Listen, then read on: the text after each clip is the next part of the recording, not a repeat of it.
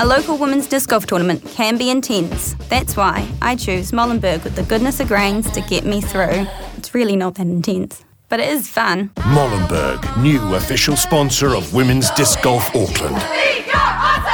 Hey, can you remember the first time you used the internet? The very first time you logged into a PC and accessed the internet. Chances are, I reckon, you used Internet Explorer. You didn't use Google Chrome, you didn't use Firefox, you didn't use anything else, you used Internet Explorer. Well, Internet Explorer is done. It is finished. It is kaput.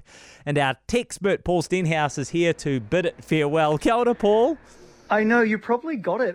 You probably installed it from one of those extra CDs. Do you remember when the internet service providers used to send out the browser the new updates? Because the internet was so slow, you couldn't download something over the internet like that. Yeah, that's right. God. But it's done. It's the end of an era. Well, it's always funny, isn't it? Microsoft says this is the end of life for the software. But there's always a but, isn't there? Right. There's always a but.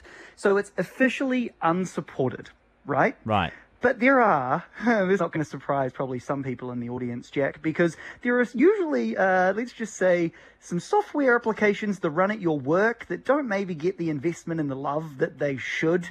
And they are likely, if they're really old, still only capable of being run in Internet Explorer. And so you can actually pay. Companies can go, like the big corporations, can go and pay to keep their core systems running if they do happen to need Internet Explorer.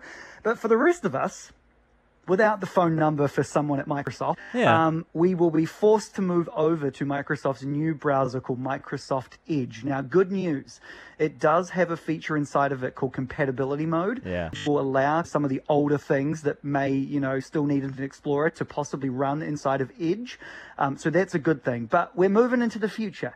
The new Microsoft Edge is, interestingly, actually built on Google's same browser technology that powers Chrome.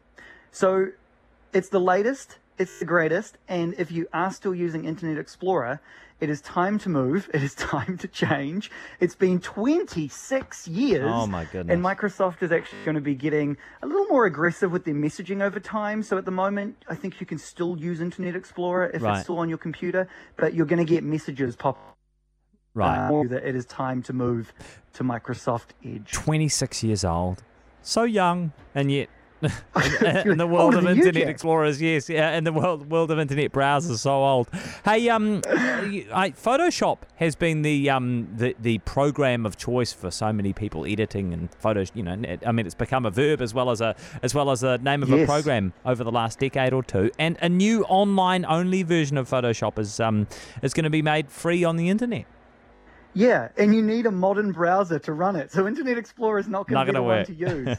But this is, seriously though, this is why Microsoft is trying to desperately get rid of things like Internet Explorer, because we can make use of these really cool new browser features that make things like Photoshop in your browser actually possible. And so they launched it I think in Canada about October last year. Adobe's now saying that they plan to make Photoshop free on this web edition only. And again, there's no such thing as a free lunch, is there? There is a reason. They're not just trying to be nice and give you free Photoshop.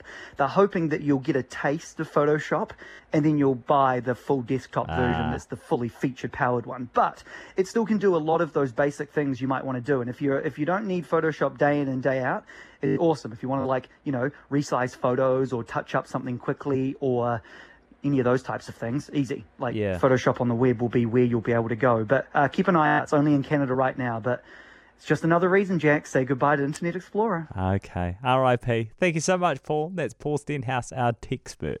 A local women's disc golf tournament can be intense. That's why I choose Molenbeek with the goodness of grains to get me through. It's really not that intense, but it is fun. Molenbeek, new official sponsor of Women's Disc Golf Auckland.